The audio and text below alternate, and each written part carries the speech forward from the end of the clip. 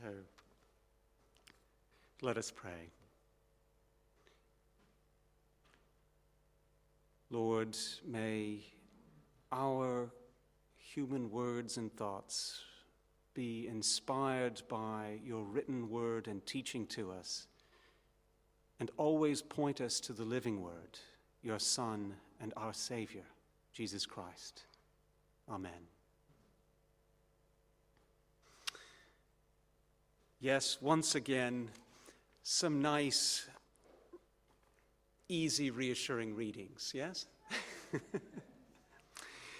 Afraid not, and I guess we shouldn't have been surprised in the amazing letter to the Hebrews in particular, which earlier on in chapter 4 says, yes, the word of God is living and active, sharper than a two-edged sword, piercing until it divides soul from spirit, joints and marrow. It is able to judge the thoughts and intentions of the heart. Yes, so I think the author of the letter to the Hebrews was trying to assure us that God's word to us isn't always supposed to be pleasant and easy to take in, but it is to challenge us and to enlighten us and to heal us. And sometimes that may be a bit painful for us, but it is good for us in the longer term. And I think what Jesus did for that poor crippled woman in that synagogue is another example of this. That some of them didn't really want to understand God's love, even through the law, and interpreted it their way. But the embodied love of God spoke differently to them, and this woman was set free. And actually, I hope others who saw and heard were also set free from other things at the time. And so the word that God gives us, written and living in Christ, is always there. Often, and it's interesting using the image of Hebrews to shake us a bit, but I hope that we do not end up like one of those James Bond martinis, that we are shaken but not stirred.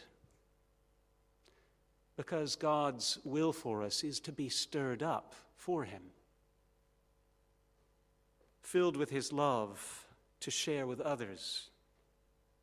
And sometimes, yes, we need a bit of shaking in order to get us to change. And that passage from Hebrews today, later on in it, you can hear the writer's concern that God has reached out to us in new and loving ways, and yet there's a bit of concern that we don't necessarily always want to listen. And the writer says, see to it that you don't refuse the one who speaks to you. Those who did so before fell into difficulty, so let us not turn away. And at that time, his voice did shake the earth, but now he's promised, once more I will shake not only the earth, but also the heavens, everything. Therefore, since we are receiving the kingdom, the author to the letter of the Hebrews, he's saying, if we receive the kingdom, actually, in many respects, we cannot be shaken away from God. So let us be thankful and worship God with reverence and awe. For, and then a few light words at the end, for God is our consuming fire. Oh, nice to hear as well. We need to be challenged, but in a hopeful and loving way. And that's what the big impact, I think, of this passage in Hebrews is from. Now, the writer uses these images of mountains, and they're often used in Scripture. Understandably, I mean, we see examples of things that happened on mountains, incredible things. We are reminded of the gift of the law, but also some of the problematic aspects of that moment in the people of God's history.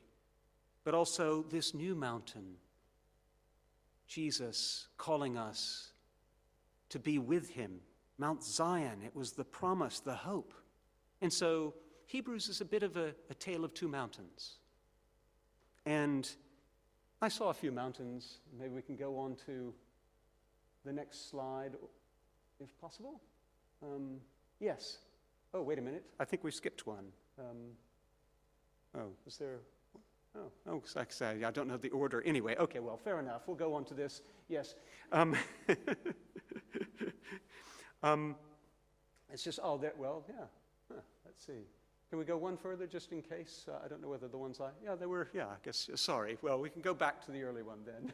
Apologies. There were some mountains that we had seen this summer ourselves, and different mountains. We had seen the Sierra Nevadas when we got away on our holiday. That's on the sort of California, almost Nevada border. And they were amazing and awesome, but quite dry. And of course, we actually had to leave at a certain point because one of the national parks was threatened by a wildfire.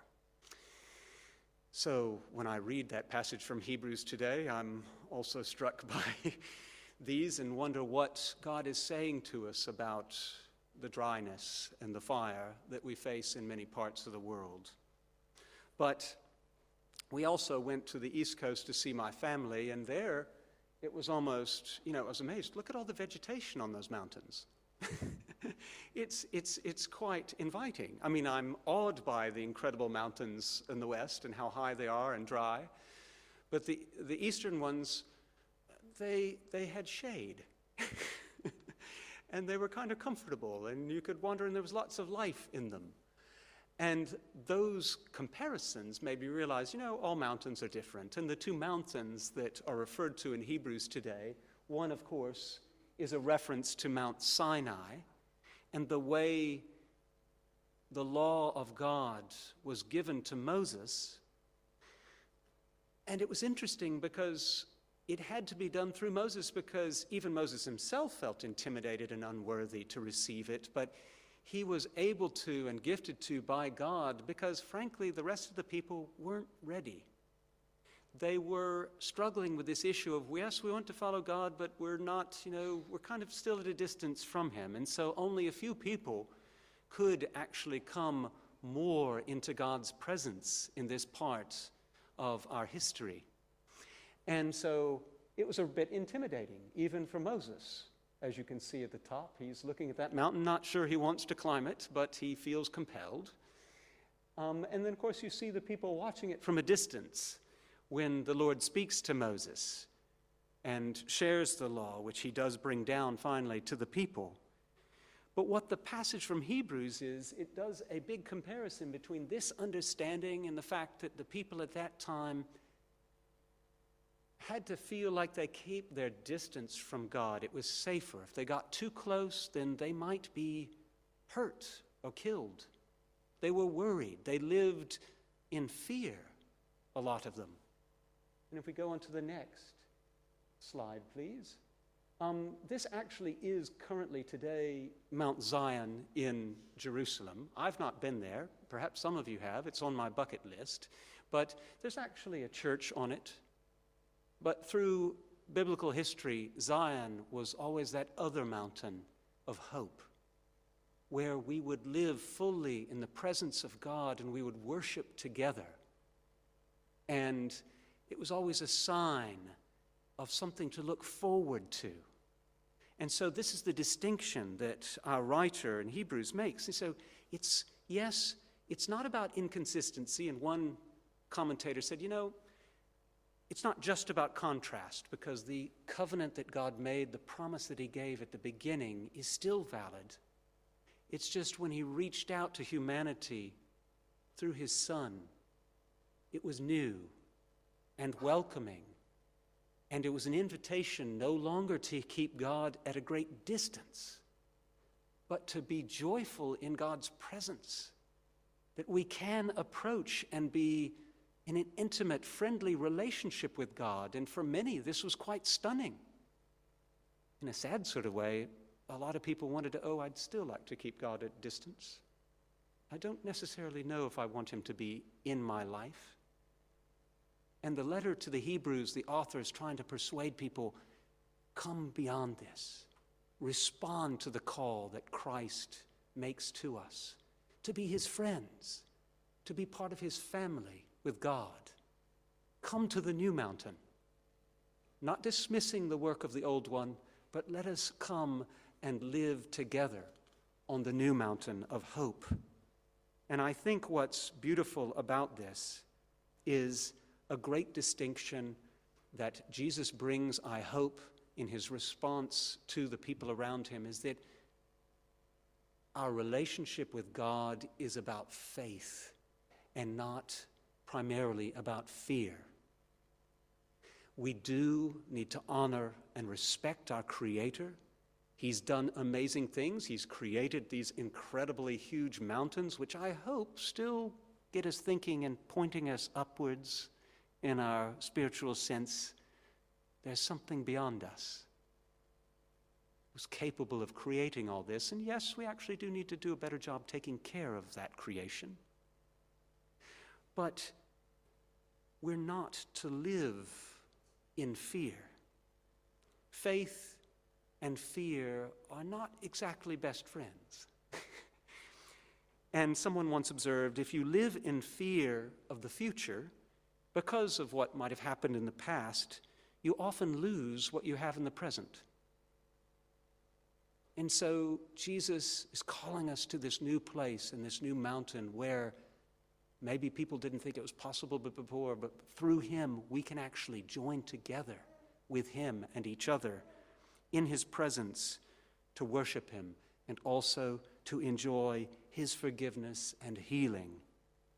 We can live, and this is healthier. This is the relationship that we're being called into. And the author of the letter to the Hebrews says, please, folks, don't ignore this. Please take it seriously. Welcome the invitation and respond and come to the feast. And so it's wonderful. And Jesus in our gospel reading, well, he's speaking out in this way too at that moment, as he did throughout his mission and ministry. He's inviting people in close company with God. And that woman who has been crippled for so long has had an unhealthy life, sadly. And people are so irritated that Jesus is wanting to help her on that special day of the week, as if. I mean, if you look closely at the laws of the Old Testament, it wasn't unlawful to help someone on the Sabbath. There were some who disputed about, okay, healing, well, you can't use certain forms of medicine on that day, but helping people, of course. And Jesus says, well, you're happier to help your livestock than this human?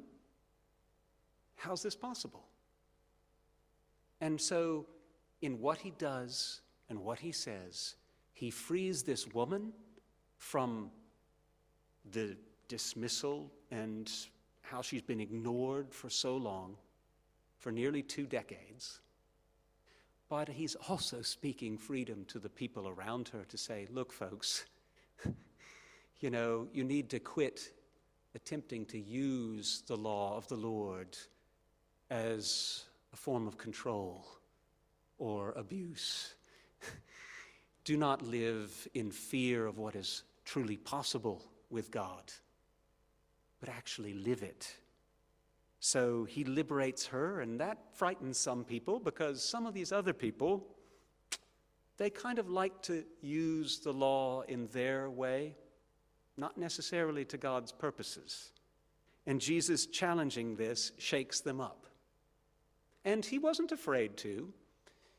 He was mostly nice, but we know in some readings in the gospel we think, oh boy, that was pretty sharp what he just said. I mean, he calls these people hypocrites. Okay, these are false judges, but yes, they are actually manipulating the law of God in a way that is not godly. And so he challenges them on that. And yes, we know too that he challenged a lot of people about their use of money and stuff like that. And okay, he didn't have his disciples sort of intimidate them or anything, but he wasn't afraid to turn over a few tables if necessary. So he was able to speak up because he felt he had to bring God's love, the true law of God, closer to the people than they wanted it. And so he changes their understanding, I hope, and shakes them up. And I hope, actually, that we will all accept this need to be occasionally shaken and also stirred. I mean, occasionally we need to shake out, our rugs and carpets and towels to keep them a bit cleaner so that they're more useful. And occasionally we need that ourselves. But Jesus didn't want to shake us to intimidate us. He wanted to shake us to stir us up with his love and God's love so that we would share that. And I love one comment from a famous Baptist botanist, William Carey, who said, "God's work done in God's way will never lack God's resources." If there is a church that God calls, the people in it will be gifted and able through God to help each other and help others. And so God is calling us to this new place, this new mountain, to share his love. And yes, some parts of us will be shaken, but our faith, if we don't live in fear, cannot be. And that hopefully we will be stirred to serve, so that people, instead of fear, will have love, hope, and joy in the Lord, which is what God wants for us. Amen.